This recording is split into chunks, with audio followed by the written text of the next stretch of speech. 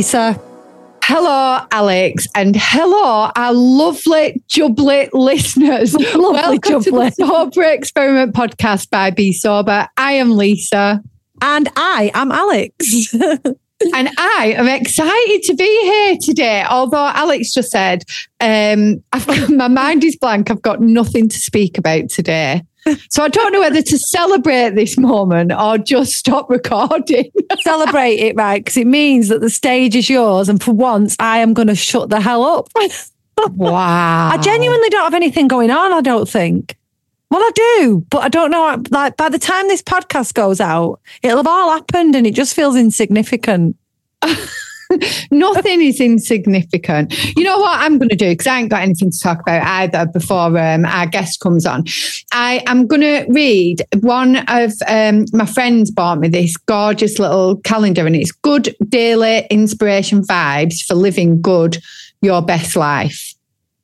I don't know whether I was supposed to read it like that. Basically, it says good vibes, good life, daily inspiration for living your best life. But if you look at it, you can see why I read it like that. Yeah, I know what you mean. Do you know what I mean? Yeah, so basically you don't really know what order to say the words in because they're not in order, are they? No, they're not, for anybody that's just listening. It's not me. It's the equipment. It's my tools. For once, Lisa has the words. I've been good at getting the words.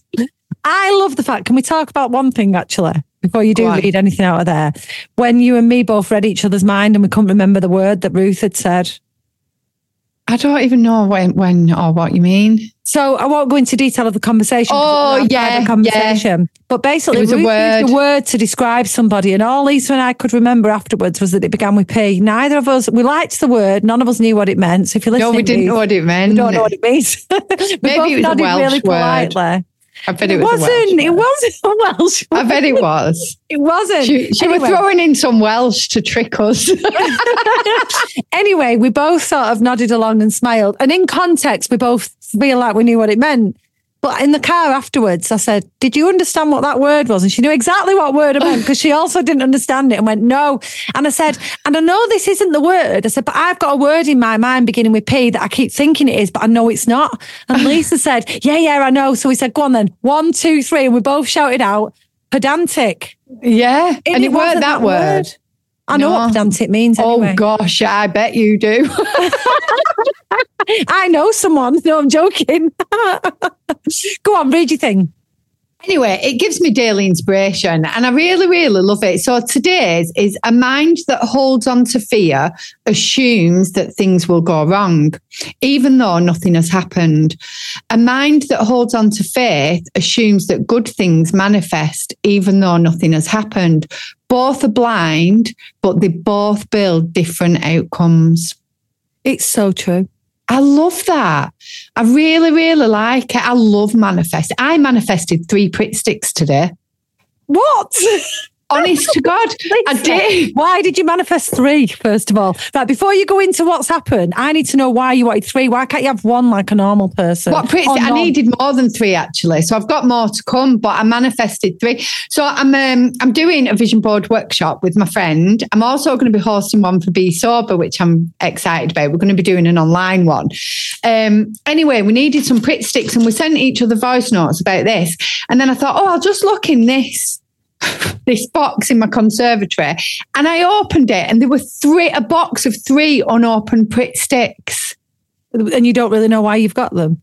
Well, I bought them last year when we were doing the vision board workshop, but I've not opened it since. So I don't remember actually buying them, but I just thought, I'm sure I've got a box of stuff. And there they were, 3 Pritt sticks.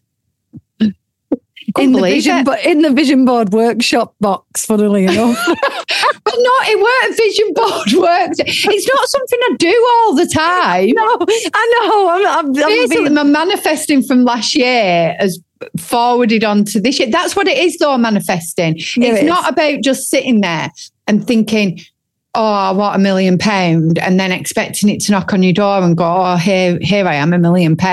You've got to put the things in place, haven't you? So it's putting out like the outcome and then putting the steps in place to get there. I love it. You're good at it though. No, but it's taken practice. I thought this, I definitely am a glass half full person, and I like to say, I bet I'm so annoying for people. Like, does it annoy you? Because I do think I'm glass half full the majority of the time. I do think I have an element where, and I'm not saying you don't at all, I do think I have an element of realism with a lot of things where perhaps you go, no, it'll happen. But I do think you genuinely believe that. But I do think genuinely you believe that. Well, it is real because it does happen. Everything has always worked out. Well, I know because, I know. And I also know that for you, it works like every time, like when you were going to win that car and you won that car. I don't know whether that's what I mean. Manifesting so people that thought they were being real saying, oh, be careful, you might not win it. Well, they weren't real, were they? Because won it. I actually really won that car. And you believed you would from the moment you got your ticket. I knew I was going to. I knew I would. If we even got onto this. So I'm just going to like quickly, before our guest comes, say about this. So when I was 17, I went to a pub. There's a surprise. Ordered a Bacardi and Coke underage. And I got a ticket to be entered into a draw to win a Ford car, a brand new Ford car. They were the biz when they first come out. And the minute I got that ticket, I knew I was going to win it. Like I just knew it. Did you know before or when you bought it? No, literally when I got the ticket, I thought, oh my God, I'm going to win that. I didn't buy the ticket. I just went in for a drink and they said, oh, by the way, you get to go in this draw. Spin the wheel. You get so many entries. And I got one entry and I thought, I'm going to win that. And I had this inner knowing. I just knew I was going to win it. And I remember this little old man used to come in the pub, Leonard, and it was kind of a draw that it went down to the final 50 and I got a letter saying you're in the final 50, then the final 30, 25, and then the final 10 all went. I love that you got a letter. That's how long ago it was. Yeah, you got a letter through the door. Not a text or an email. And this little old man, Leonard, he used to go, oh, but Lisa, what if you don't? And I go, will you stop worrying? I can feel it. And I was that adamant that people thought it were fixed because I was so adamant that I was going to win that car. It's mad, isn't it? But you've done that with other stuff. You've done it with other things. I did it with a holiday. I won a holiday to Antigua and I knew the minute I got the ticket. But I've had other tickets and I've not known. It's weird because it was unknowing. It weren't like an unrealistic belief to me. I just knew. So you weren't really manifesting it. That might just be psychic ability. Well, I have been a bit more psychic this year, Weird stuff's happening. We keep having weird connections, don't we? And telling each other stuff and it's dead weird. It is. Oh my gosh, our guest is here. He is here, right. Do you want to say who it is? Because, well, really quickly, last year when we did our first ever Be Wild, we had Fiona, who helped us organise it from Love Her Wild, got us some speakers and some people who did demonstrations. And this particular person came and did an amazing talk and we got part of his story, and he is called the Foodie. He is. I've got a little bit of a bio here that I've pinched off his website, which is amazing. So I'll just kind of read that before we let him in. Yeah, he demonstrated, didn't he? Before you do, he demonstrated how you can take all these fresh ingredients up onto a hill or anywhere and make a gourmet food. And I have to say, I don't know whether I was really hungry or it was genuinely really nice, but I think it was genuinely really nice. No, it was so delicious. The talk was so good. It really was. On his website and on his bio, I absolutely love this because he's outdoors all the time and he's a very proud Cumbrian. He introduces himself in a short version, which he calls the Castle Crag version or the Scarfell Pike version. Oh, right, okay. Is one of them bigger than the other then? No, I'm joking. I know that. Go on. Oh, yeah. Basically, like I said, Harrison is a very proud Cumbrian who has turned the mountainous landscape he calls home into his kitchen. So after discovering a passion for hiking in 2016 following a drastic life change, it wasn't long before a lifetime love of cooking was merged with his new vice. These days, he can often be found creating yummy. It doesn't say yummy. It says I added yummy. I don't know why I did it.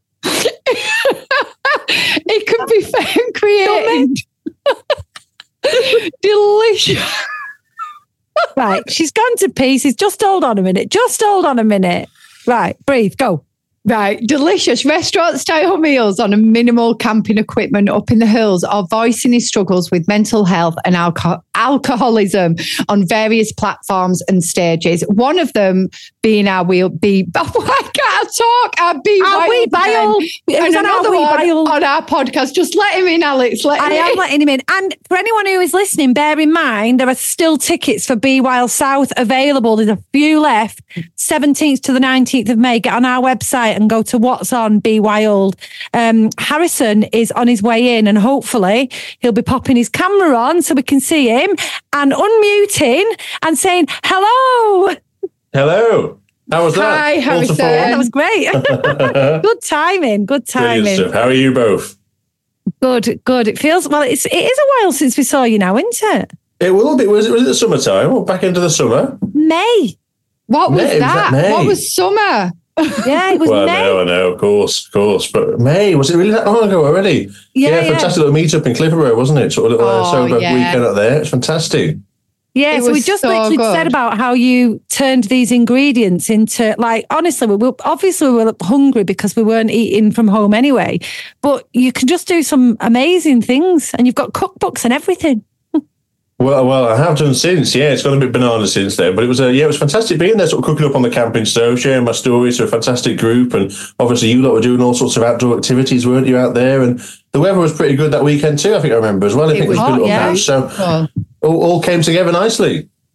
You know what, Harrison? We're going to ask you about your story, and I'm really sorry, but we'd kind of like you to repeat what you said at the Be Wild event, because it really blew us away. It blew everybody away. So I want you to do that. But firstly, I've got to say, my partner, Rob, is a massive fan of yours, and he's so jealous, right, that I am talking to you. He's proper, like, I can't say fangirling, but that is what he's doing. And he's fanboying. He's fanboying. And when we saw you, because we saw you at the Kendall Mountain Festival, didn't we? And honestly, he went really quiet. And I'm like, what is wrong with you? Oh, bless, man. I shouldn't be like that at all. I'm just some bloke from Carlisle. That's all I am. No, nothing else. But maybe we can have a chat after this finishes then. Yeah. He'll, well, he's at work now, so we can't. And what's even worse is I don't let him listen to the podcast either. So. Oh, well, that's it. Well, just don't tell him I was on then. She's done that bit. She's already tried to make him have FOMO. But yeah, so would you mind giving us a little bit of an introduction and sharing your story of how you got to eventually do your own cookbook and cook in the fells for Mary Berry? Of course. There we go. There's a CV, isn't it? Of course, yeah. I mean, I suppose it goes right back to sort of childhood time, really, I guess. I'm originally from Cumbria, where I'm based now, but obviously a beautiful area, known for sort of Lake Districts and its mountains and the outdoors, but an area that I didn't really embrace for quite a long time. School life and family life at home was all grand. There wasn't a particular trauma point for me, as people often, generally find in this sort of journey with alcoholism and problems with substances. And for me, it was all pretty grand. But I found myself almost overnight during sort of puberty, I guess, teenage years, being hit with this sense of self-loathing, this demotivation, insecurity, and really a lot of activities I enjoyed previously just weren't having that same joy. And I didn't want to be a burden. I didn't want to bring other people down around me. So I kind of put on this mask, if you will, most days, and could play up to that character that you previously were, and didn't really know what I was going through. I suppose back then as well, there wasn't really a lot of, the internet was quite in its infancy. There wasn't a lot of male role models out there talking about these things. And later down the line, I found out this was the start of my battle with clinical depression. So what was diagnosed later on. And was really something that at its worst was me battling suicidal ideations, not wanting to be here at all. And just really, not knowing what I was going through or why this was suddenly occurring. So it suddenly felt like the cross to bear, something that I just had to sort of deal with, I guess. And this was now life going forward. And this continued all through my adolescence and obviously continues now. I wouldn't say it's a thing I've cured from, but something I definitely have learned to manage better as time's gone on. But during my sort of childhood and through my school years, I found myself also working in the hospitality trade. So I quite quickly found myself getting a job at a local pub near to myself, just doing sort of pot washing at the time, very much back of house, a bit of prep chefing in there, and then worked my way up into sort of waiting on, and at 18, working behind the bar in my local pub. in the town So, there. you know, sorry, Harrison, to interrupt you. Just Lisa's got a puppy, so if she does get up and down, she's not ignoring you. She's still listening. Carry on, sorry. No, don't worry at all. For those that aren't watching, just listening, I mean, just to explain what's going on there. yeah. Brilliant stuff. No, make sure you get out for the toilet, that's for sure.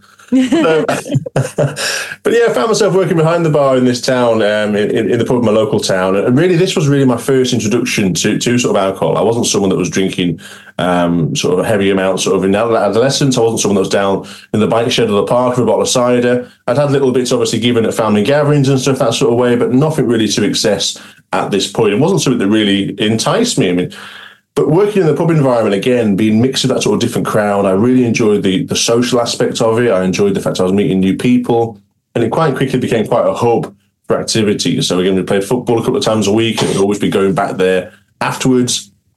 All bits in there. Again, shifts I wasn't working, I was finding myself going in there more often, sort of spending time with those that either I worked with or other colleagues, and really I was enjoying the sensation that alcohol was also giving me. So at first, again, it was that couple of pints stumbling home, very much zero tolerance, sort of 18, you know, fresh off this into this British culture, a rite of passage, if you will.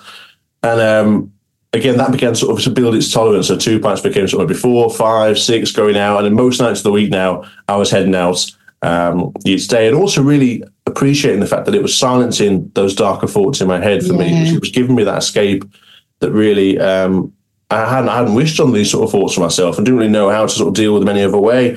And it was kind of giving me that sort of brief escapism, I think, which is what I quite enjoyed. And also the social aspect. I wasn't stuck at home in my own four walls, just sit with my mind going on overplay and overthinking and bits into there. So that was my sort of beginnings of this sort of journey into the use of alcohol. And by the time I moved away to York for university, I was a year late at 19, an extra year of studies, but I was also regularly sort of in the pub every night of the week at this point, drinking sort of maybe 10 pints quite often, sort of could hold my own, quite a big lad as well, I suppose. There was kind of that bravado to it as well, wanting to hold your own, wanting to have the hollow legs. And again, this all just came to me, didn't see it as anything else other than British culture and sort of growing up, really, I guess. That sort of maybe transitional into that different generational side of things as well. The blokes went down the pub, bits in there. It just felt very much like the setting I was going to. But moving away to York from that little sort of country town now into a bigger city, was certainly a big city for me anyway. It was rife with just sort of, again, I suppose, opportunity. There was all of a sudden there wasn't bars shutting down at sort of 10 o'clock on a Wednesday.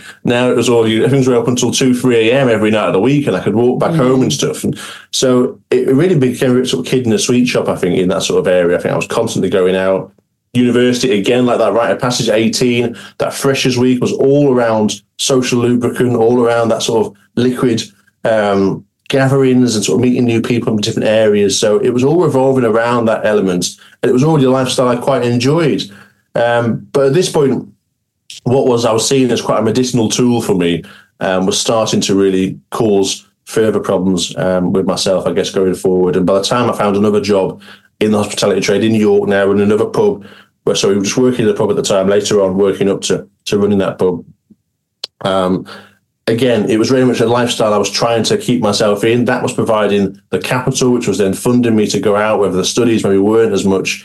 And quite quickly, I found myself not waiting for these social opportunities. A lot of time people were trying to go out and they maybe would go, I'm not going out tonight, I've got something on, or I've got my studies to finish tomorrow. And I'd be like, I'd be fine, finish it when you get in. Yeah. But just quite quickly found myself just going, I want to go out, so I'll go out by myself. And before I knew it, in this city, those 10 pints a day was ballooning to sort of the excess of as high as 20 pints at one point daily. I ballooned in weight to 22 stone. I'd taken up smoking, which I'd never touched before, at 18 as well. So some 20, 40 a day there. And was very much just sort of someone that was a bit of a nomad, I guess. I was very much just a solo drinker, going pub to pub after my shifts and just bouncing between different groups. And no one really knew the extent of my actual drinking at this point. So from a quite quick period to sort of, 18, just discovering this, to sort of 20, it had already escalated to a point where there was quite some difficulties. Did you realise that at the time? Oh, sorry, that's what I was going to ask, just saying, did you know at that point then, is what I was going to say, that you drank differently than other people? I didn't see any issue at all back then. So I think maybe perhaps the people I was hanging around with as well. I mean, a lot of them are good friends now, but there were certainly some acquaintances in that mix as well, in that sort of pub trade environment. everybody was drinking that you met in that environment. Yeah. I was living in the pub quite a few years after that as well. So I lived in that environment. Literally, I'd be working perhaps, from doing the breakfast shift at 7 a.m. all the way through to close, at 12 o'clock at night sort of thing. So constantly everyone you were mixing during that day was drinking as well. So it felt as if a safe environment for as well. With us, because we both grew up in pubs and then worked in pubs. When you're surrounded by alcoholics and you're normal compared to them, you don't see your own drinking as it's quite moderate, your own drinking, isn't it? Because there's always someone worse, isn't there? There's always somebody drinking more. It seems so. I guess all those different times, perhaps people came in at different points. I mean, for me, I was someone that, again, not wanting to be that burden of my mental health. I never wanted to be that burden as a drinker either. So I was kind of someone that would, I drunk pints all the time. It was always pints. I never drunk spirits or wine because though I had times where it come about, it was too quick a demise for me. I felt it was almost me going sort of shuffling off and disappearing and going to a point of out of control. So again, even the drugs would come on the scene as well. They were a bit too 0 to 60 for me. I quite like the slow and steady, almost controlled demise into this oblivion, this mental oblivion that sort of pints gave me, sort of thing at the time. So. But again, as that went in that sort of daily environment, it also meant you could socialise through the day. I managed to go and meet the old boys at 11 o'clock who were putting the bets on the horse racing midweek. Then you meet the after work crowd at sort of 4 or 5 o'clock, and then they go home to tiddled at sort of 8, 9 o'clock. And then I'd be going and meeting the evening crowd in town. And so different groups you were bouncing between that weren't particularly close friends, more people you knew that were going to be there. Yeah. And they maybe thought you had a couple of drinks before you turned up to them, not realising the fact you were already about 12 pints deep. You've been out all day. So it was never really seeing the full extent of what you were doing. And even in that pub trade as well, when I was working that trade, because I couldn't have been working an office job like this, turning up, stinking of booze, red-eyed, blaring-eyed, probably late every morning. I mean, you would be fired. It just wouldn't happen. But in that environment, you perhaps was able to get away with it slightly more. I was also, I suppose, drinking on shift quite a bit as well. Then we have a coffee cup behind the bar that would be pouring. And to the extent that when I got really sort of bad, maybe around 22 was when it was really the point where I was literally brushing my teeth with the stuff. It was just constantly hair of the dog. I was never hungover because I didn't feel I ever really stopped. So I never got to the point of hungover. I was still pissed really every morning I woke up. So, but quite a quick demise into really just because of poor mental health, just trying to battle that in my own way and trying to really keep silent to avoid really the repercussions or the judgment I was fearing from other people. It's crazy, and I look back to like the pub days and how normal it is to everybody that goes in pubs, that is your life, you live. It's such a different world, isn't it? And we used to even say it, we'd be like, oh, it's a different world, but not really associating that we was all pissed. So I was at always. Always. And like, oh no, don't get anger over me. It's because you're always having like hair of the dog. And I remember going to college and I was studying counselling and I had like an assessment and I was really nervous about it. And so I'd finished my shift in the bar and they was like, just have a Bacardi before you go. And I was like, oh yeah, great idea. So I had a couple of Bacardis before I did this assessment. Never, ever even did it cross my mind that was an issue. Never. No, Lisa, I agree with that because I had the same conversation the other day about something. So I think I mentioned to you, Harrison, if not, don't look shocked, pretend I did. I play the church organ and I had a big... It's all right. She mentions it to our listeners every week. They're bored of it now. They're bored of it. We don't give a shit. We don't care about your organ. Anyway, so on the at Christmas, I had to do a really big carol that I'd never done before and I kept doing it wrong and wrong and wrong every single rehearsal. And it's the only time in a long, long time before I played it on midnight on Christmas Eve. Everyone else in the congregation had obviously had a few wines. It was Christmas Eve. And I actually thought... I'd have probably had a drink to deal with this and numb that down. And it's so counterintuitive because, yeah, all right, I might have felt a little bit more relaxed, but it's also, and not giving two hoots, but it's also you're not going to be sharp, are you, to be able to do it properly if you're a couple of drinks in. I 100% would have had a drink to deal with something like that. To be fair, you wouldn't have been a church organist had you still been a drinker. That is very true. I'd have just been a piss pot somewhere. Yeah, you would. Yeah. So... Harrison, what I want to ask you then, did anybody ever pick up on this or was it you that decided that enough was enough? I mean, this was still very, at this point, there was no intention as to sort of leave this behind. So So you can hear there's a jet flying over me at the moment. I want to live where you live. It's a beautiful part of the world, the Lake District, for sure. It's all obviously, I'm sure your place as well, and all dusted with snow as well. Yeah. Quite a dusting come down, but the RAF jets tend to fly over every now and again, do the training through here. So hopefully that'll be the start of a few, no doubt, in this podcast. But at the time, no one really sort of cared. I guess you mix in with that crowd that I suppose are all in that sort of world too. I mean, looking back, that was a realization in itself in the early days of sobriety for me, that a lot of people that I used to hang around with perhaps were people that were struggling as well, that hadn't really come to terms yet, or the fact that, I couldn't go and intervene and say, look, you've got a problem. They had to come to terms with it themselves. But looking back, I was going, well, they're in the same hole I was. They just haven't come to terms with it. Yeah. Really. But for me, it was something that I think was definitely a personality trait. I think I enjoyed the fact I was a big drinker. I think it was part of me. I was kind of, put a lot away. Even the university crowd, being a year older, I was sort of the older statesman who was there going, he drink anyone under the table sort of thing. And they wanted to go out and do pre-drinks in the flats and sort of get absolutely blottoed and spend little money as possible. I was like, no, I really enjoyed the social. So I'm going to go and meet, Dave and Chizzy down the pub at 11 o'clock. And then I'll meet you in the clubs later on at night, because I want to enjoy sort of the social aspect, which again was just all fueled by that. So there was a bit of tradition in there as well. I quite like the traditional aspects of it too, where being in the environment, I like the old pubs as opposed to the clubs and the bars. I enjoyed the conduit for conversation that it was. But in myself also, it was kind of shutting off my own head, which if I left it to its own devices would kind of take this negative spiral down. But it was certainly noticed, I think, in terms of the fact I was a big drinker.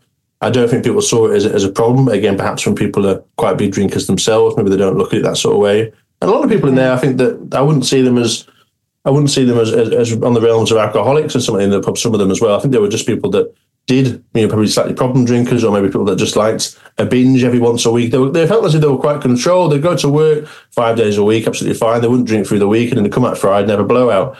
And that felt as if it was they had control in a way to me, where I was going, oh no, there's an A in the day. So that's it. I'm going to be else. I can't wait. I mean, I want to do this now. Like, it's kind of, I always want to tick the boxes and get that quota in. But friends and stuff at home as well, they weren't particularly ever big drinkers, even from 18. There was the, I suppose the, what do you call it? The commotion of going 18 and being legally allowed to go to the clubs for the first time. That was kind of a big thing. And then after that, they kind of all settled down, and they seemed to commit to life quite well, where I was going, hang on a minute, what's this? I like going out. Why aren't you going out? And so the friends at home, whilst I kept those relationships, they were certainly not someone that would go out, we're going to go for a skinful when we meet back. It was maybe a couple of social drinks and they'd want to go home, and I'd be going, this doesn't make any sense to me. Coming back from the bar having a few pints when they were going, I'm going to go. I'm like, oh, you want a pint now? Can't go. I was definitely that pusher. I get that. When I used to work behind the bar, I could never understand tea time drinkers, how they went home. So they would come in after work, have a few drinks. That's what you mean, you couldn't understand tea time drinkers, and then you went, how they went home. No, it really used to shock me, because I knew that if I started drinking at tea time, that would be me out all night. And they used to just go, right, go in now, see you later. And I'd be like, but you've had a few pints. Why are you going? Why would you do that? Why would you want to be at home? And there were definite individuals who just did tea time drinking, weren't there, Lise? Yeah, we used to have a tea time crowd. Like, it was one of the busiest. I don't know whether they still do that really, but in our pub days, it was like a really banter time. They'd come in after work, have a bit of banter, a few pints, and then off they went home to have the tea made by the wives. It was such a sexist time. Sometimes tea was brought into the pub, right? Oh yeah, sometimes we had that one woman who came up from down the road, and because her husband was always in the pub at tea time, and I remember she slammed a full Sunday roast on the bar and was like, you might as well fucking have your tea as well. She even brought gravy in a cup for him. I know, and I remember stood there going, are you going to eat that? Because if not... Oh my God. True story. That same sort of mentality. I mean, I think, it was just, you have that big sort of group that would come in. A lot of them, I think you would also see, had intentions of maybe going home. But then we'd suddenly be there till the end of the day, and they'd be like, "We're having a bit of a lock-in tonight," and various bits. You go, "Oh well, fine, yeah, we'll stay up for a bit longer for you." Close off, and it was kind of there was a lot of people who didn't have that. Well, I don't think it's willpower, because I don't think there was ever the want for the willpower. You're not thinking about stopping, so you don't need willpower. That's just life. Exactly. I think you sort of but just a very different attitude to those who could just go for one or two, and even sort of the fact that now, I suppose, being sort of sober and things, you get the people still that come up maybe going, "Can you not just have one or two now?" And you think, and I also think, well, what was the point in one or two? Yeah, why? Like, it was like, well, yes, I did appreciate the taste of some drinks. I appreciate the craft that went into some drinks as well. But I'd also take whatever was going. I'd also have, the drip tray into a glass if that was what's going at the time. I wasn't bothered. So I suppose at the time, with my food, I was very similar. I think it was basically getting whatever I could get. But if I wanted to eat something, it would be a bit nice that I'd maybe crafted up at home. But it was those two realms. But yeah, there was just having one or two for just for the sake of that. I was kind of going, well, there's no sensations there. There's no feeling. Perhaps that was just because of maybe tolerance. But it was going, I'm not getting what I'm setting out to achieve here. What I want to achieve here is kind of this shutting off, this mind shutting off completely, and really being having a brief interlude from the world. It was a strange one, really. So that was kind of like earlier. And then how did that then progress into you going, hang on a minute, something's got to change? So what happened in that interim bit then? Yeah, so this is around 2021 sort of time, very early on in that period, where again, I was kind of still, I suppose, working out myself a bit as well. Where I was kind of, I suppose, it was maybe hidden slightly, the fact that you sort of, well, he's just a young lad. Again, I know he's only having a few too many, but it was all kind of just under the carpet slightly. And I think because I was quite sort of, broad, big chap, again, putting a few away wasn't seen as much of an issue in there. But I had sort of my battles. I mean, at 21, I had a moment that could have been a major point of change, really, where I had a lot of friends come to visit me for a particularly big celebration, maybe 5-day bender, which was quite run of the mill for me, but for them it was quite of a big thing.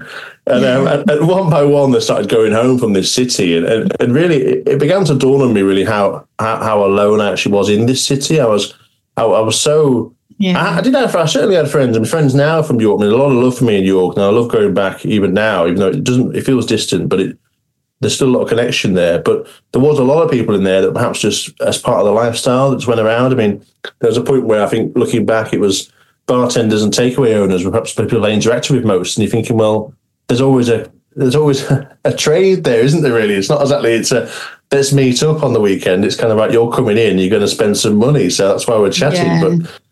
But heading home this night, I felt so alone in this city. And, again, I've been battling sort of my own existence a bit as well. That's why alcohol was kind of keeping myself on ice to a way. I felt like it was the medicine that was almost keeping me here, really. I felt like I didn't want to, again, be that burden. I didn't want to, I suppose, commit the ultimate act and try to leave that pain behind other people. So it kind of felt like I was just sedating myself just to be here. So I was just constantly on autopilot, really.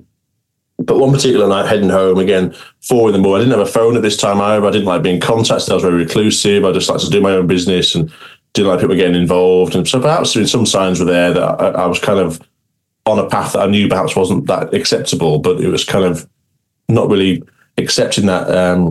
Can I just say there, Harrison, isn't it weird that like one of the things that you loved and wanted to do was the social side of it, but then also without realising it was taking that away and you was being a bit of a recluse and isolating you, and isolating yourself. So it just shows that we think that alcohol gives us them things, but actually it takes them away, doesn't it? And it's really interesting to hear that.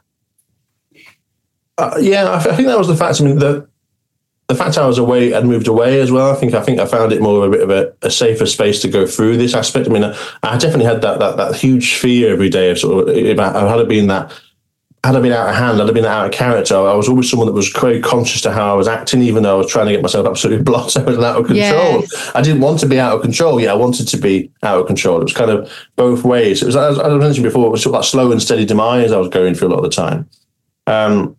But doing this in a different city, I guess, it was people that you weren't bumping into sort of your mum's mates down the street that you know when you were younger and this and there. It was a different crowd in a way that you felt as if you could act a bit differently. And I almost cut myself off from my previous upbringing in a way. So that was kind of that was maybe what it was. I think you could almost start again a little way, couldn't you, in this sort of pattern there, sort of different. Even though I had nothing really, I'd just come out of teenage years, nothing to really start again from. But heading home this particular night again, it just really all came to a head for me, and I've been battling particularly poorly, just really masking my feelings, I think, with the drink constantly, and heading through a particularly bad patch, as it would. I mean, at this point, the medicinal tool I was using it for was now becoming more of a poison for me, and the whole depressant aspects of substance was kind of now taking me down further. And because my tolerance was so high, I wanted to reach that point of euphoria that I used to get when I was younger, that sort of, that 2-3 pints, that nice sort of fuzzy feeling before slipping off into that sort of darkness where I've gone to. That then was taking, more now, 18, 19, 20 pints to get to that point. Yeah. But each morning as well, because I'd had that amount, I'm not starting at ground zero anymore. I'm starting sort of 10 feet underground. So just to get back to feeling normal, it's taken me 8 pints before I feel like I'm just, I'm just a zombie. So I'm drinking 8 pints like water and then feeling sort of like, right, I'm okay. I feel like I'm me again now. And then you start again trying to reach that point of euphoria, which never got there. And that sort of, there was a really good animation you see about this sort of stuff, that the light that he gets when he has this little drink, he lights him up, and then as time goes on, the little bird one. It's great, isn't it? It's a duller and duller light as time goes on. It's not giving him the same hit, but you're still chasing it, and that's exactly where I was. And now it wasn't providing that escape for me, and really, my mind was starting to win again. And this particular night, 4 a.m, picked up a payphone to my mum and just made a call, and I had one intention really, and it was just to say goodbye. I didn't feel as if I could carry on. I felt as if it was just. Alcohol was not providing that escape for me anymore. I was just constantly battling my own head, which again was no affliction of my own, just literally an overnight thing through puberty, and it wasn't providing that escape. So that was nearly a moment of change there. I was taken back, came back to Cumbria, did seek some medical help at the time. I suppose I was put on various channels, but I wasn't willing to change. I quickly booked a train ticket back to York and carried on this same lifestyle for another 4 years, just constantly just drinking myself to oblivion. Did you make the decision to go back to Cumbria, or did you get saved? And I say that in inverted commas in that instance. We'll get back to our chat shortly, but first let us tell you about Be Sober. At Be Sober, you'll find a supportive community of like-minded people who understand and support you. Energise your mind and body with our fitness sessions. Discover the power of mindfulness with Be Sober Yoga. Engage in vibrant discussions, workshops and support groups with thriving Zooms. Be Sober really is the ultimate community, whether you're sober for a short time, contemplating it, or have long-term goals of making meaningful connections. It's a place where you can find your tribe and create lasting friendships. Take the first step towards an empowered and connected sober lifestyle. Join us today at besoberofficial.com. It was the last friend that was there, my friend Jamie, was still in York with me, and I think basically I'd come in the early hours and just said what I'd said, obviously with the influence to him, saying I've just made this call home. Sort of, again, I don't really think I really wanted to go through it. I think it was my white flag in a way a little bit. I think I was just trying to get to the point where, look, I'm considering this very heavily now. And this is now, perhaps you guard down slightly because you are pissed, and you sort of go, right, look, I'm gonna be a bit out of control here. And the next minute I'm in his car staring out the window driving home to Cumbria. So I didn't drive at the time, very smooth, thank God.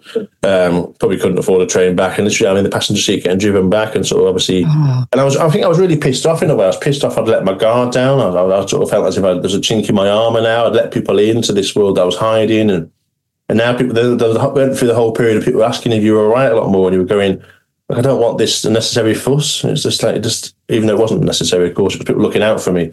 But for me, I just wanted to just get on with my business. It was kind of just having the minimal impact, or what I thought was the minimal impact. Because as we know with alcohol, of course, there's a fantastic quote that says it's a brilliant dissolvent, and it's a dissolvent of relationships, dissolvent of finances, never a dissolvent of problems.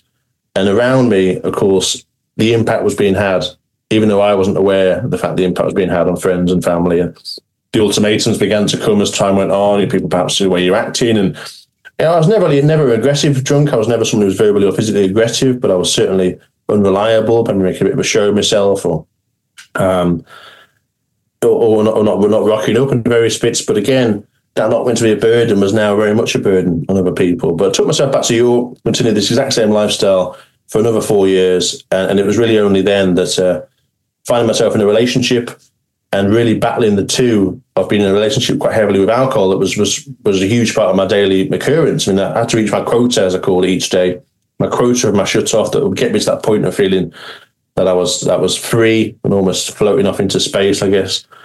And also the relationship with her. And of course, the two would constantly rub on each other, cause friction. And ultimately, I went out one night under the influence. I'd always go back out and drink on it. I wouldn't face the argument. I went back out one night and acted unfaithfully to this partner. And rightly so, it was the end of that relationship. But it also was a huge dawning period for this whole cycle of not wanting to cause pain to anybody else through what I was going through. I'd now done the exact opposite. And it was a real crumbling of my foundations below me, a real sort of epiphany, really, of the fact that who I believed I was as a person was being compromised now. I felt I was very honest. I felt I was very loyal. I felt I was someone that, in good stead. And I was acting the opposite way. I'd hurt someone that I loved dearly. Something I really wanted in life was to share life with somebody else. And alcohol had taken that away from me in a way, even though I couldn't blame the alcohol because it was my actions, but it was certainly an incentive towards it. And it snapped me out of that lifestyle. So that was the 6th of June, 2016. And literally, I suppose initially to try and win her back, I won't lie, I think that was my intentions at the time. But it was, I vowed to quit alcohol and threw my last pack of cigarettes in the bin and tried to get clean from there. So of course, the level of consumption I was having at that time, not medically advisable to just completely go cold turkey overnight. Yeah. But I think just my whole life felt as if it had just fell beneath me. And you literally did that. That's it. Everything in one go. Yeah, sugar in my coffee I gave up as well, I think, just to make it a bit harder. No, you didn't. At the same time, but it was, but yeah, literally. Hell.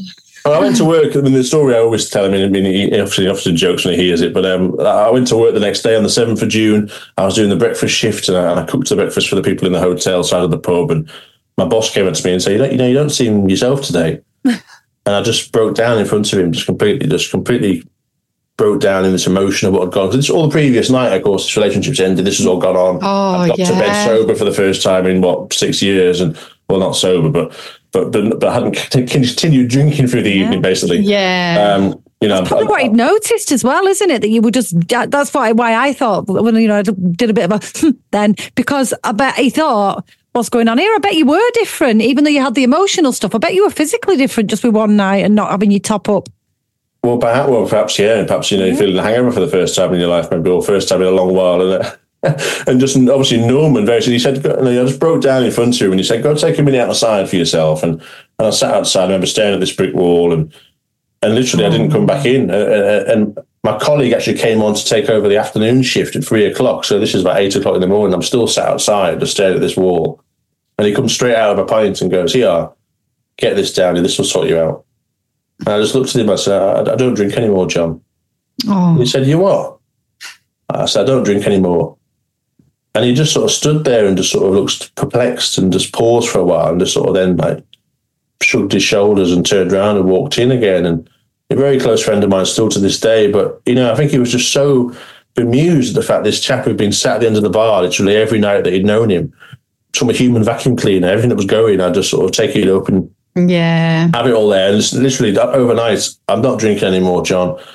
And that was really the start. I mean, it was literally the 6th of June was the day I vowed to quit alcohol. And I've not had a drop since to this day from that point. But it was very much a cycle that, of course, there's more to this that's going to come, of course. But it certainly wasn't like that was it. It's easy as that. It was some of the hardest months going by that I've been through, I think, going through that period. But I think it was just for me, the fact that I felt I wasn't me anymore. It had just taken such a hold of me without me really knowing that this catalyst for me trying to just get through life was now affecting everything around me, including myself and finances and all sorts. And I just felt, at your core of who you feel you are, when you write down a bit of paper, I wasn't that person anymore. And there was only one reason for that. And that was the excess of my drinking. And it was a real, it was like an epiphany moment. It was just completely like it break down all sorts, just a complete vulnerability. And the whole life you built up just completely disappeared. I mean, all those years of who you felt you were,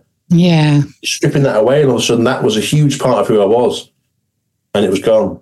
I think it's such an important and brave thing to talk about, because in drinking, and I suppose in the sober community, it's not something that we do all talk about, but it does take away who you are, your values, your loyalty, things like that. And I know, like you said, yeah, steals you. But one of the reasons I believe that I used to wake up so anxious after a night out was because of that, because I wasn't being who I truly was on the night before. So I was being like this kind of out there. I was a bit louder. I was fun. That's how I thought I was. But yet the day after, I would hate myself. I was a snogger as well.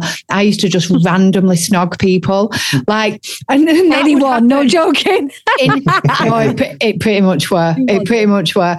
And I would get beer goggles on and be like, I really fancy them. And my friends would be like, really? I'd be like, yeah, I'm going to snog them. But you know what? That is not, I never, ever, I can hand up say, go out now and think, I fancy snogging them, because I just don't. That is not who I am. Having a walk through the Lake District and going, I'm going to go and get them, walking up and on them sober. Yeah, it's a different time now as well, isn't it? Hikers have a bad name, you know. It's a different time now, Lisa, as well. I mean, there's all that preemptive consent and all sorts now. I mean, just think if you get away with it. I'll probably get done now. And what my daughter said to me last night, just because you've said yes once doesn't consent it any other time. So there you go. You're going to consent on that one. Yeah, that's true. But I think it takes and I wish so much. Like, so how old was you then when you made that decision to stop drinking? So I was 25 then, I think. So 25. I was 26 later in that year, but 25. And I think this was something that as the next sort of chapter comes, where really the main change went on, this was something I noticed a lot when I went to some group therapy at one point. I was in AA for a bit, which I didn't fully identify with a lot of the time, but I really appreciated that being in a room of like-minded people who perhaps could understand what you were going through or understand the aspects you'd done. Because I think my friends and family were hugely supportive. Before I get out to that bit, I mean, again, I came within the first couple of weeks. I basically came clean with what I'd gone through on my personal Facebook at the time. I think because I felt this isn't a move that I ever push people towards. I think that they're certainly speaking out to someone. You should always speak to someone going through these bits, but perhaps not publicly like I did. But I think for me, because I was so vulnerable and so at my rock bottom at this point, and also because I'd hurt somebody that I really loved, I felt as if, I was collateral in this, really. I think I almost had to put my hands up and take accountability for my actions. Yeah. So I think I felt I had two options at the time, which was kind of, one was shuffling off this mortal coil that I wanted to do so often, which felt as if it was me running away from what I'd done in a way, which is not me slighting that at all for anybody else going through these issues, because of course it's something I've battled throughout my life. But also the other side was kind of going, look, I'm going to try and make amends here. And basically I said that I left that city overnight. So I lived in New York for 7 years. I didn't say goodbye to anybody. I'd obviously lost my girlfriend. I quit my job, left my flat, up sticks, and came back to Cumbria. I put on my personal Facebook at the time the reasons why I had to do that. And the support I got from people at that moment was I'll never forget. It was just huge. And fearing that burden so much, fearing that judgment from people, perhaps, and ultimately this was, alcohol was providing this outlet for me, but there was a root cause for this. Really, it was the depression and mental health for me. Where I think coming on to the AA bit a bit later, that's sometimes where I think that was a little lost at times. Sometimes it was always alcohol being the blame, but it was like, why are you drinking in the first place at times? Yeah. What are you trying to mask? Yeah. Whether it was problems at home, relationships, or mental bits, or whether it's financial stresses, work. There's usually a reason behind why you found that outlet, and the support I got back from that moment, again, was just something I could never really replace going forward. But again, it basically, I tried to throw myself into fitness as a means of trying to get through this, trying to fill that void in my life that was a huge part of each day. So even doing a short-field hobby, it wasn't really going to fill that void. So again, I tried to head out I was going to walks, I was going out to the gym, I took my old bike out the shed again, I was heading out there, and friends was if you turn up at my doorstep, because I went back to my mum's, my family home, and they knew where it was. So they literally turned up on the doorstep unannounced and be like, I didn't have a phone at this point, I don't think. Oh, no, I didn't use it too much. But and they'd turn up and be like, right, well, we're going to join you on these activities sort of thing. We're going to go out cycling with you. We're going to go and walk on this. And it was also it wasn't revolving around booze. But on the other side, I'd taken myself medically for more help at that point. I then was pushed on to some sort of substance abuse therapy, which then later became group therapy, which I later found out was AA, really, that sort of pushed me on towards that path. And I did find that a very good environment to be. I felt as if there was a lot you could talk about there that friends wouldn't understand. Again, not being drinkers at all, they really were, but just not understanding the lengths you'd go to find the drinks in there. Even sort of waking up on a piss-soaked mattress every morning, just, in constant that sort of way, because I was drinking that much liquid all the time, and just literally, but just bonkers looking back. The lifestyle you're going through, just almost behind this room I was renting in York, when I was living in the pub, it was kind of a life that you kept behind that closed door and tried to put on that sort of, right, we're into the sort of the social mode now, or work mode, that was also then whilst trying to drink yourself to the point where you couldn't walk home each night. It was just a very, very bizarre cycle, but also one that I think I hid under the closet of darkness quite a bit in that period, I think. Just trying to hide in amongst it. But it was a huge point of change there, and I think one that going forward that I saw all that was available to me, but that support I got from people speaking out was definitely one of the biggest things for me. I've said so long of trying to keep this inside and keep this silent, and finally really revealing that was really the reason for change for me. And I appreciate that's a privilege as well, having that support network. And the point I was making to before, I went off a tangent, I do this a bit, sorry. But, it's all right, you're in the right place. You're in good company. Yeah. You mentioned the age thing, that's what I was getting to with the AA bit. I thought I better feel like gapping. I better feel like gapping before that bit. But there, of course, I was in a room with a lot of people who are a lot older generally, who come to terms with this a lot later in life. And there was a bit of guilt in there as well. I think the fact that a lot of them were looking around and going, I wish I'd come to terms with this earlier. The fact that I've come to terms with this later in life, and now I haven't got much life left, or which of course they've got a lot of life left. But in the grand scheme of the cycle, it was they were looking back on a lot more wasted years, and they felt a lot more regret as part of it. I think a lot more beating themselves up about it rather than trying to move forward. It always felt as if they were sort of flogging themselves in a way, and it was a difficult space. I mean, I think there was a lot of value to that room, I think, and it's helped so many people on that steps. I mean, I didn't stay too long. Found I went on my own journey, my own sort of 12 steps in the end, but I always felt looking around the room that everyone was very much blaming alcohol as the reason their life had gone out of control, but never looking at the reasons why they started drinking in the first place. Whereas I guess you'd kind of taken responsibility for your drinking, made the changes and felt quite, and Lisa, when I say this, like there's the whole powerless over alcohol thing, but I get a sense from talking to you that you took control. You felt very powerful, even though you may not have felt it immediately. Certainly now you took control and you took responsibility. I think it was powerless when you were using, for me, almost in a way, wasn't it? I think it was the minute I had that first drink, that was the day done. Yeah. As Lisa said before, it was kind of, that was the day. That's all that day was ever going to do, was just now become a drinking day. Yeah. So when sometimes I had jobs to do in the first thing in the morning, maybe head down to the bank and various bits, and then literally fall in the pub at maybe 10, half 10, 11, and then that was it. The day was finished, and that was it. It was just me drinking all day long then.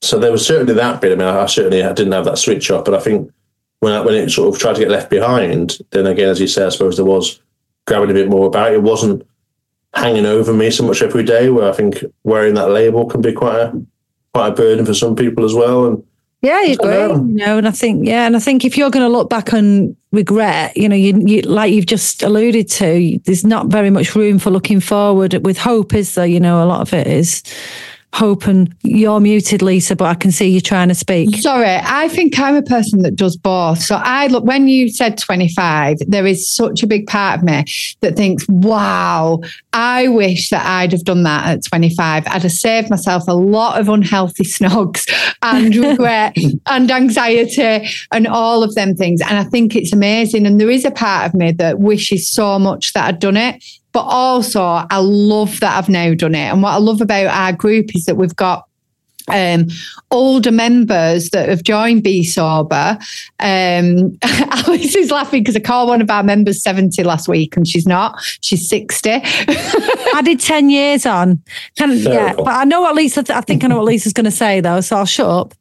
Well, I forgot now because I could see you giving me the eye. I think this is what you were going to say, is that even though they're older and they've spent a lot of the time drinking, they've still got that looking ahead, because that's how our group does it. They're excited and they're glad they've done it. But I also really get that, like, I went to an AA meeting with my ex-partner and sat there, and I straight away was like, I know it's really helpful for some people, but I was like, I cannot sit here and listen to all these regrets of, like, there were stories being told of stuff just going over and over the same shit that they've done every single kind of week. And I just find that really difficult. So I kind of get what you're saying, but I also regret not drinking, but I also look forward, if that makes sense. I'm an anomaly. An anomaly. Yeah. I think regardless of age there as well, I think I certainly felt as if that sobriety date for me was almost like I was starting again. There was some lost years in the past. I'm sure for many people that regardless of age, it feels the same, because it almost feels at the point that you stop just trying to exist and you start trying to live.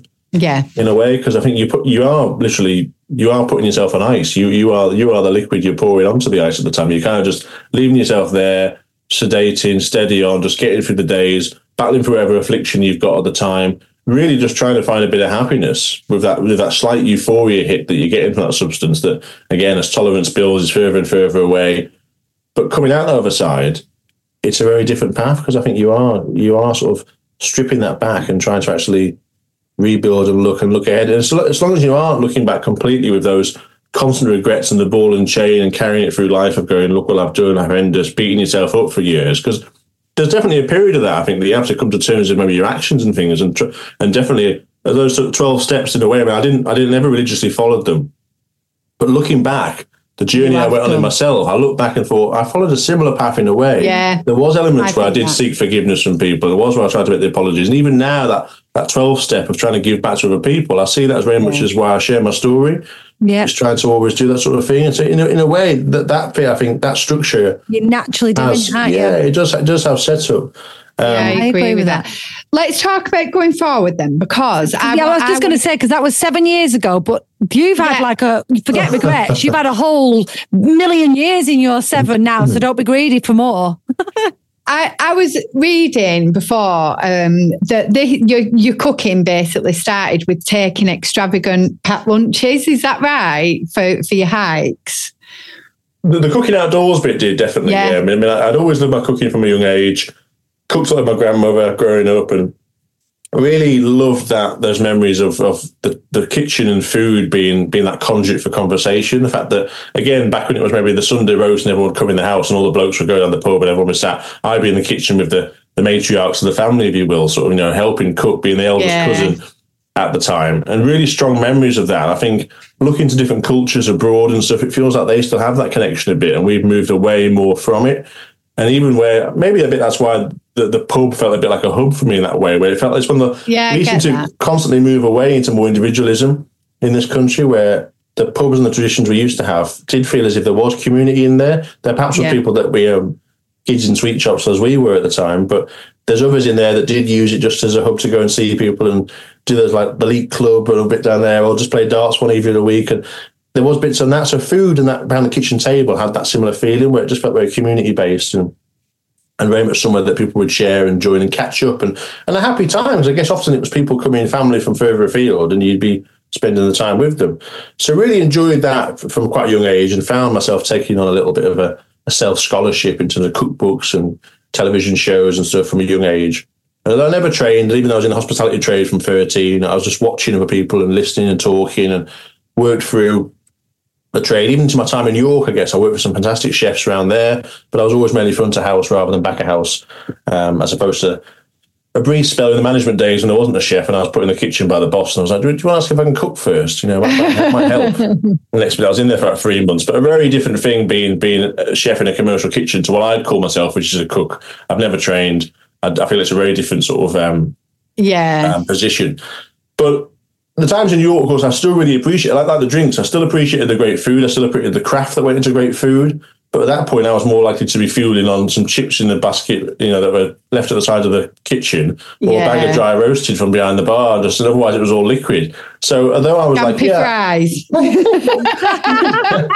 pork scratchings. That's it. I mean, you could talk again about the food, but I certainly wasn't embracing that sort of lifestyle. So coming out of this other cycle from the sobriety days, one of the other points I tried to make, of course, leaving alcohol behind, throw myself into fitness. I removed myself from the environment that I felt like I could no longer stay in, which again, not possible for everybody else, but certainly I couldn't work in the pub trade anymore. I was now a manager of the pub, and it just felt as if an environment, I was never going to get sober trying to keep that job going. So I took myself out of that area as well. And then I looked into how I was feeling myself. So, of course, alcohol at times was often bringing me down, that sort of depression, sort of anxiety, the financial sort of implications of it, but also how I was feeling myself food-wise and various bits in there. So I began cooking a lot from scratch again in these early days. I was 22 stone in weight again at this point as well. So I'm very, unhealthy looking. I'm very lethargic. I'm not doing exercise for years. So leaving that behind was one thing, but also if I started eating crap food still, why would I expect myself to get feeling any better as I'm still putting shit in a way? So I began cooking from scratch again. I found I found cooking quite a mindful practice anyway, really. I think there was quite a few lost years where I didn't have the ability to. I mean, I didn't even have a kitchen in one of the places I was living in, I think, at one point. Yeah. I didn't have anything. And it was like squatter's paradise where I think I was living. It was cheap. But yeah, so sort of mixed in there again. So that became a part of it. And then when I got into hiking, literally one friend turned at my doorstep one day and said, right, we're going to go for a hike. And I said, you know what? I don't know I've never been on a hike before. I'm literally half an hour from the Lake District, never been out in the hills before. And I just put on what I had to hand. This was an old pair of Scappy trainers. I think I had some swimming shorts I put on and a jumper I'd wear down the pub. And he just took one look at me and said, you can't go out like that. I mean, look at the state of you. And so he pulled up at this outdoor store on the way to the Lake District, and he got these pair of boots off the shelf and put them on the counter and bought me these boots, which was a huge show of faith and support, really. Again, because that's the other side of the alcohol. I mean, I was riddled with debt at this point, where the credit cards I'd maxed out and inheritance I'd blown through and stuff. The other side of that, so I didn't have anything to my name. And he pulled up at the base of Blencathra. So for those who know, one of the bigger mountains in the Lake District, stayed up at this mountainside, and that moment of support 20 minutes prior, I'm now thinking, what the hell have I got myself in for here? and again, this is the second week in my sobriety. So again, I'm still, going through these withdrawals. I'm pining for my ex. I've just given up fags. I'm gasping all the time, coughing all sorts. Literally now I'm getting frog marched up this hillside from a guy who basically couldn't run a bath. I literally spent 5 years just not doing any exercise or anything, just scoffing. And I'm getting frog marched up this hillside, one foot in front of the other. God knows how long it took. But eventually reaching this summit point and, taking in this thing. And my friend just turned to me and said, right, well, we're doing Helvellyn next week, which is the third highest mountain in the Lake District. It's quite a baptism of fire, this. And the third week, there I am heading up the hillside, like Helvellyn again. And getting to that top of that mountain just began feeling like, an endorphin rush and a dopamine hit that I always tried to get from the bottle, but without any of the negative. It was kind of that euphoric feeling I wanted, that happiness, because I think also that's all this is about. I think we just want to be happy. And we try and get our dopamine hits in different ways, whether that falls through drugs or through alcohol or through exercise or through adrenaline. There's different avenues. We channel it in different ways, certainly us who are more addictive tendencies. But reaching that top of that mountaintop just really sparked something in me. It was like a new addiction was being sparked. And it began from there. So I started heading a lot more mountains in the Lake District. I found myself working in the environment there, getting a local cafe. So I was in that pot now. And I began then taking stuff I'd made at home, leftovers and packed lunches, out in the hills with me to enjoy on the tops. Because again, how I was feeling myself was important. Wouldn't be on the hills there. I liked my food. I've never been someone who likes the fast food culture, even though I was bagging nuts and chips back at one point, more necessity. So when I got into the outdoors, I was like, why do I have to eat crap food going in the outdoors? Like, why does it always have to be meal packs and pot noodles? And I want to eat good food in the outdoors. So I started taking this up with me. And someone one day, jokingly, I think I was tucking into a nice risotto or panzanella salad I'd made or something up there. And they passed and went, oh, that looks nice. When they got the soggy sandwich out of the bag that was all squashed. And I said, why didn't you get a stove and cook out here from scratch next time? Just as a bit of like a joke. And I just thought, you know what, I will. So I bought this camping stove and just literally started trying to take my kitchen. I was doing a lot of cooking at home again now and trying to take what I was doing out there now into the outdoors. Obviously, cooking gave me a lot of joy. The outdoors has given me a lot of joy. Both were quite mindful practices for me. So I thought, well, will they go together? Well, you really do like proper stuff. It's not like, like you say, it's not even just soup. Like, I think soup's pretty good outside. Yeah, absolutely. Nothing wrong with soup in a flask. But you do like meals, like big meals, chop your vegetables and everything up there. Yeah, so at this point, I mean, I'd set up an Instagram account at this point as well. It was all an anonymous account. I'd called myself the Fell Foodie. And looking back, I think in a way I was still hiding behind a bit of a mask. I didn't share who I was. I didn't share any pictures of me. I didn't have my name on there. I chose a pseudonym to sort of hide behind that, I think. So like those early days of, masking it with the alcohol, I was now masking this a bit differently there. So though I'd revealed to friends and family, I think I was still being a bit, I was reluctant to say how I was in my life going forward whilst trying to rebuild things. And I'd never really had Instagram before, so I set up this account. And a work colleague had said to me, why didn't you get this? I was sharing pictures of my dinner to a lot of work colleagues, like one of them people. And they said, why didn't you get an Instagram? One of them people. I know. So I didn't want to put on my Facebook page and annoy my Facebook friends. So I had this anonymous account I set up. And of course, in this area we call the Hills Fells. So I was very much a nod to my being proud of being the area where I'm from. And Foodie, just trying to be a bit of a less pretentious gastronome, really. And I just sort of started sharing the views I was experiencing on the hilltops and the meals at the time that I was either cooking at home or the packed lunches I was taking out. And when I started cooking out there from scratch, I began sharing that, and it was the plate of food and the views. And it seemed to spark a bit of interest, I suppose, a bit of a slightly more unique take that was getting a bit more interest, a bit more following on there. And now in 2018, my second year sober, 6th of June 2018, I decided to share my story in its entirety now on this new platform to a new audience in a way. So it's kind of really revealing sort of who I was in a way, and also putting it out there.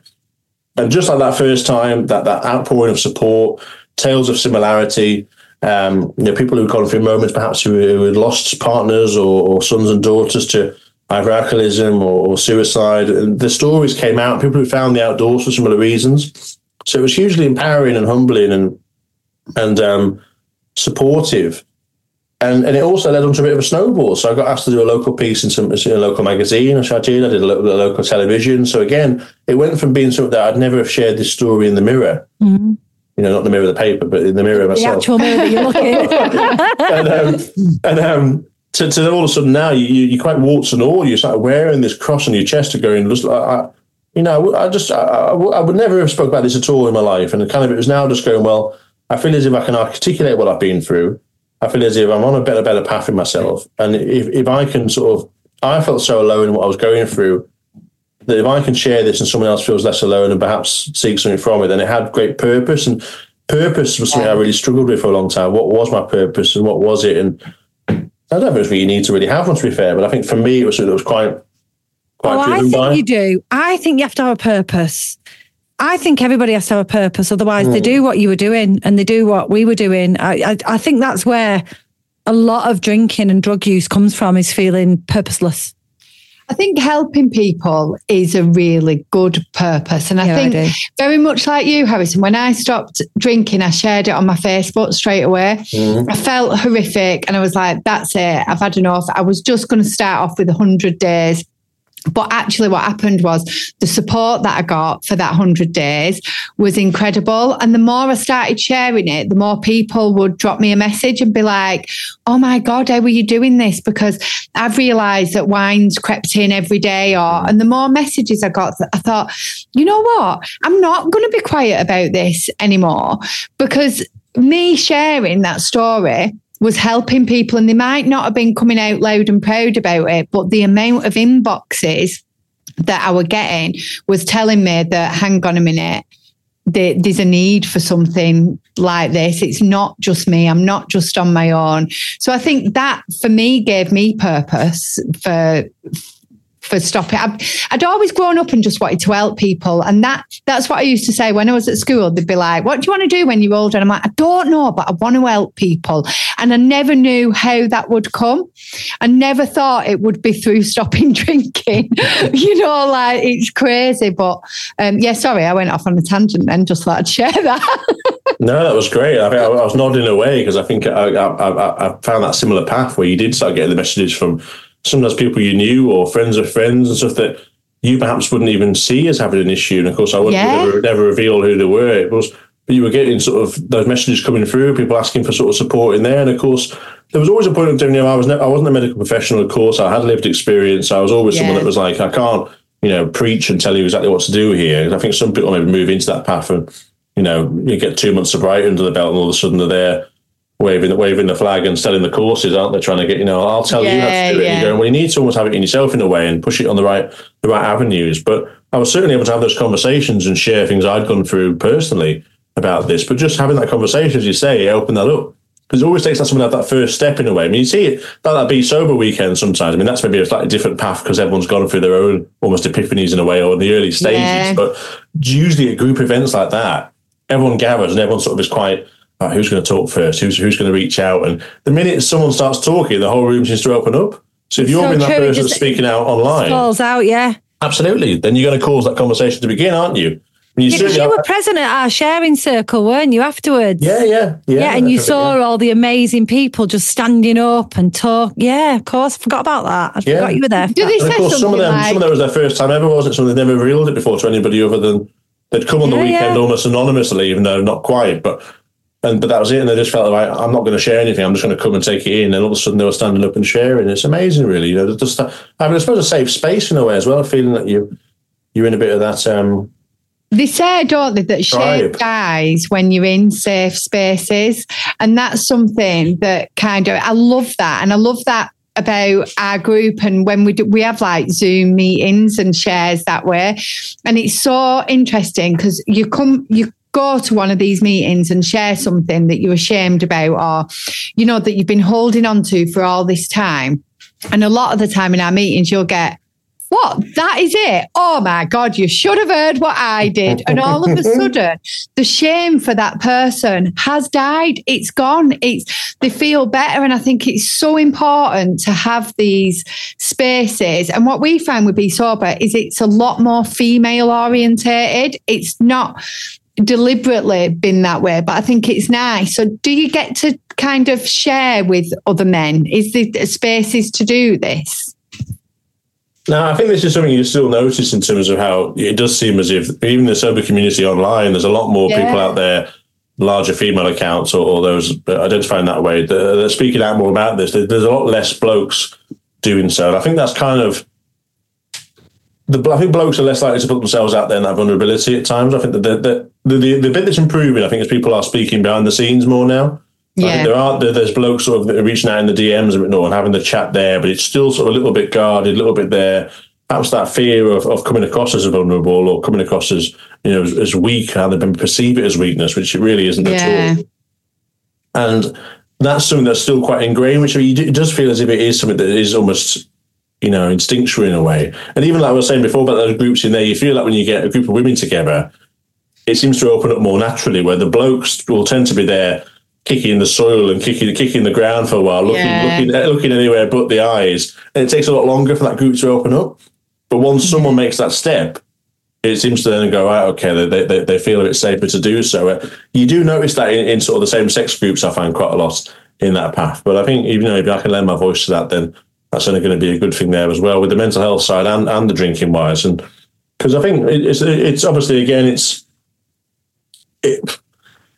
it does seem to be one that the stigma is definitely far better. It's definitely dissipated from when I was younger, but I think it's still something that you sometimes get yourself in an echo chamber online of thinking that, it's all improved. Everyone talks about this all the time now. Yeah. Because those people that are following you, of course, are that same mindset. That's what I think. I really believed that the world was changing. And I went out on a Christmas do a couple of years ago and I was gobsmacked. I'd gone to this hotel. They didn't have any alcohol-free drinks. Somebody were trying to force me to have a sambuca.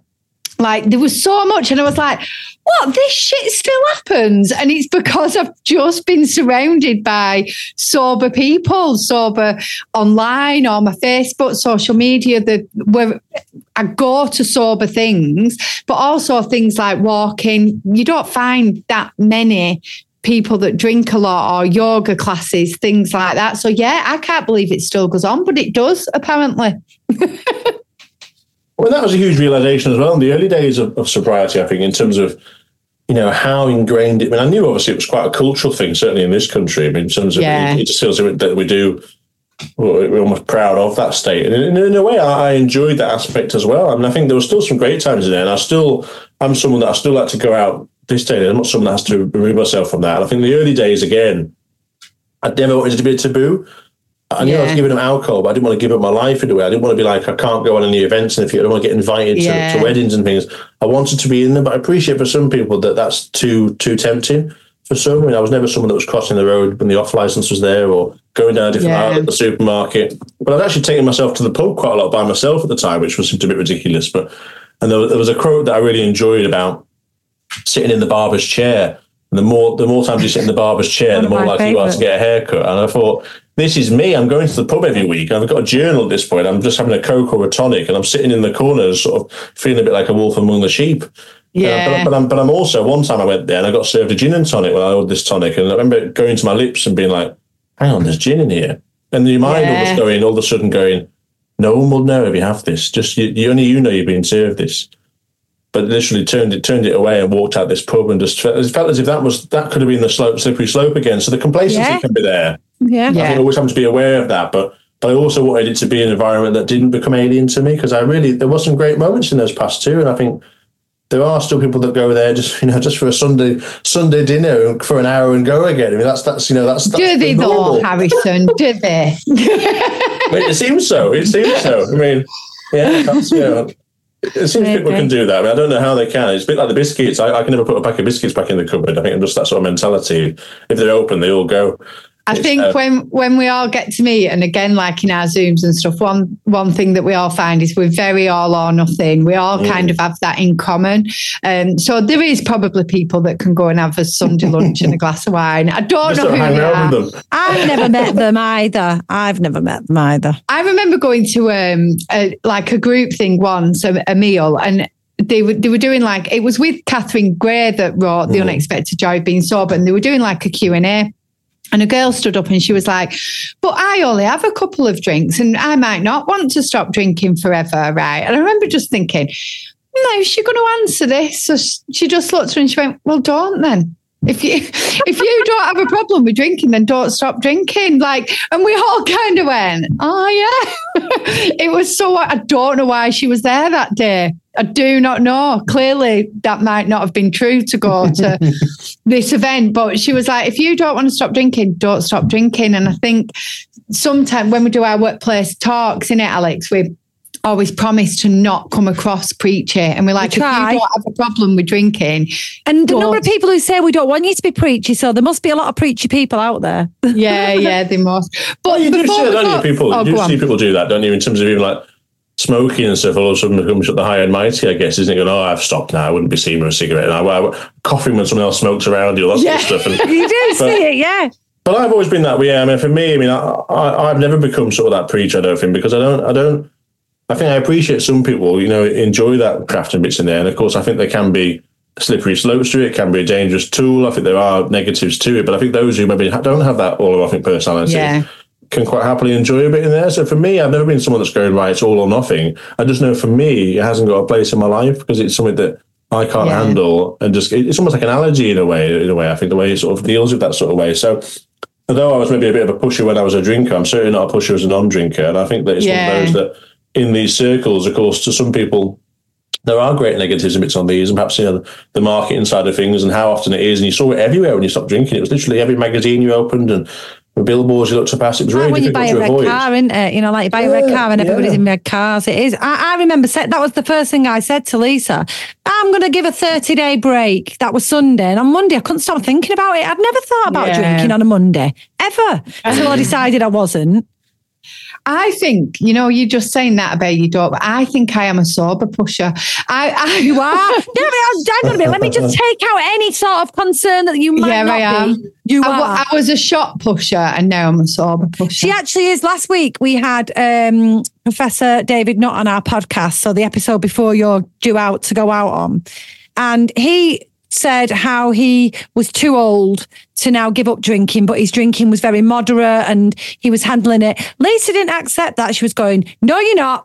You need to try I didn't. What I said was, why? He is the man, right? You did tell him he wasn't too old. He told the world and the government that alcohol was the number one worst drug. Yeah. Yeah. And he still drinks on a weekend. I wanted to know why. Like, why would you do that? And then when he said he was too old to change, she told him he wasn't and he needed to try our sober experiment. Sober pusher. Well, he isn't too old to change. I thought that was a silly thing to say. Professor or not, you are not too old to change. Maybe I'm a sober pusher. She is a sober pusher. Before we go, because I am so conscious of time, Harrison, will you just please tell us about your book, where people can find you and where they can get this book, please? Bless you, that's very kind. I know we've got to about 2018, the journey so far, haven't we? We're still quite a few years behind. I'll be back on for the next instalment. This is it when you get three people who can all talk in the room together. It's into it goes off on tangents. But yeah, but these days I'm best known as the Foodie. I'm an outdoor cook. I'm based in the Lake Districts, and I go up and try and cook quite extravagant meals on a camping stove, up in the mountains, but also on camping adventures down by the beach, and just really tying in food and adventure together. So I've been lucky recently to put together my debut book, 85 recipes all designed around cooking and eating in the outdoors to enjoy if you're sort of caravanners, campervanners out there, even just going for a dog walk, something to make up at home, pop it in a food flask and just sit on a nice park bench. And I think the value of time in the outdoors for mental and physical well-being is fantastic. And I also love good food when I'm out there. So I think it's just tying the two in together. You don't have to be taking all the stuff out there and cooking out there. You could just do the recipes at home. But likewise, if you want to take that step further, I think there is something quite primal of cooking in the outdoors that feels like a nod back to our ancestors. So I've really enjoyed it. And my debut book's called Cookout, available on all good bookstores. I'm enjoying saying that one. And yeah, but otherwise you can follow my journey at Foodie on social media about my sobriety journey, mental health battles. We'll share your Instagram as well, definitely. Bless you, thank you. And then sometimes you might see me at events as well. You might see me at the Beer Sober or events, outdoor events and festivals around the country, demonstrating and talking. But been a pleasure to be on, though. Great to see you both again. We do have another question yet. You're not allowed to go yet. I wasn't going. I was just, you're not allowed to go yet. Just get my niceties in before you cut off the Zoom. Get the plug in.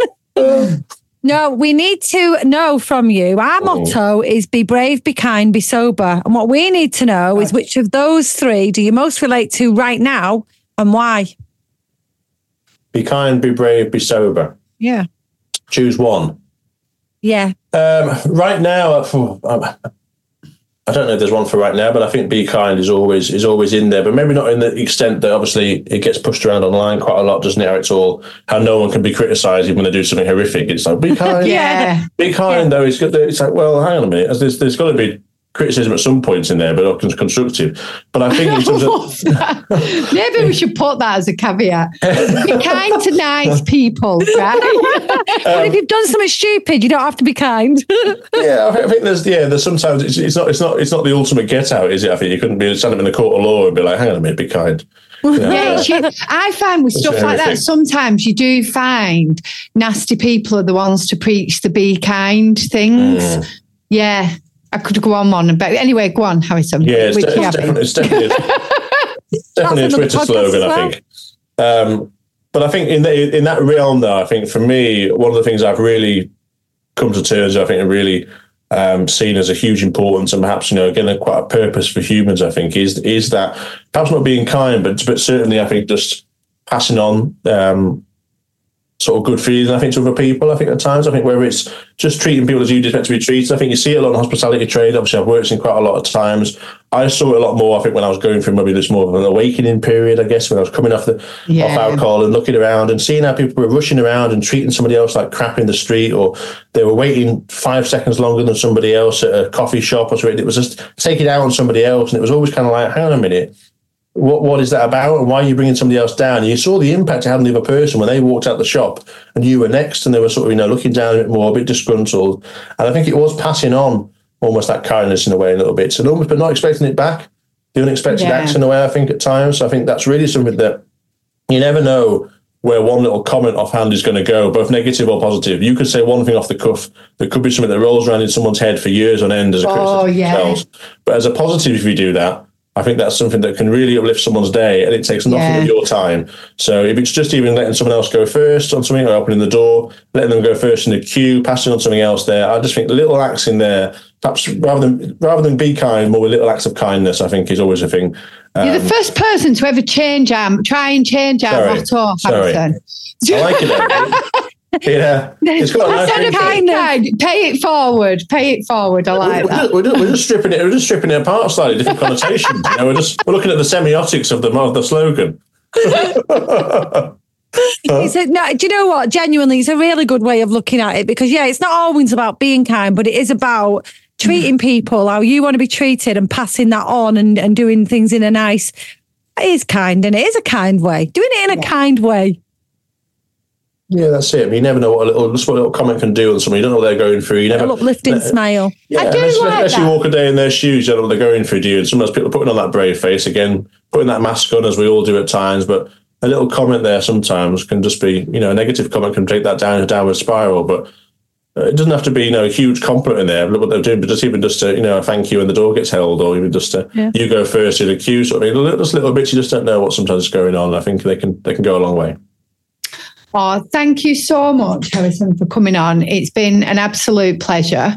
I see Lisa's dog's actually attacking her, and she's honestly, it's been so good. And then he decided to come alive just as we're doing podcasts, and he's getting away with stuff that he would never ever get away with. He's literally hanging off my jumper.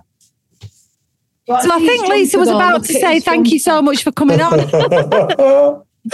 Listen, there he is. I know he's made a right cameo in this podcast, the dog, hasn't he? For those that don't see the video. Yeah, he's appeared on every podcast since she's had him, Harrison, honestly. He's been on every single podcast. She picks him up and shows him. Anyone who's only on audio, which is the vast majority of our audience, they have no idea what's going on. They just hear us talking about George the whole time. Yeah, George. He's going to puppy school now, though, so he'll be more well-behaved, which means he won't be making an appearance as much. But yeah, anyway, forget George. George is going. Right, Harrison, thank you so much. Thank you both. It's been a pleasure. All right, thank you. See you later. Got to catch up soon. It's been funny then. Speak to you soon. Thank you for tuning into our podcast. We really do appreciate your support. So to stay updated with our latest episodes, be sure to follow or subscribe to our channel. And don't forget to share the Be Sober love with your friends, helping us reach even more people. If you're interested in learning more about the impactful work we do, or you want to become part of our incredible Be Sober community, visit our website at besoberofficial.com. There you'll find all the information you need and discover how you can get involved. We look forward to welcoming you into our community of change makers. Until next time, be brave, be kind, and be sober.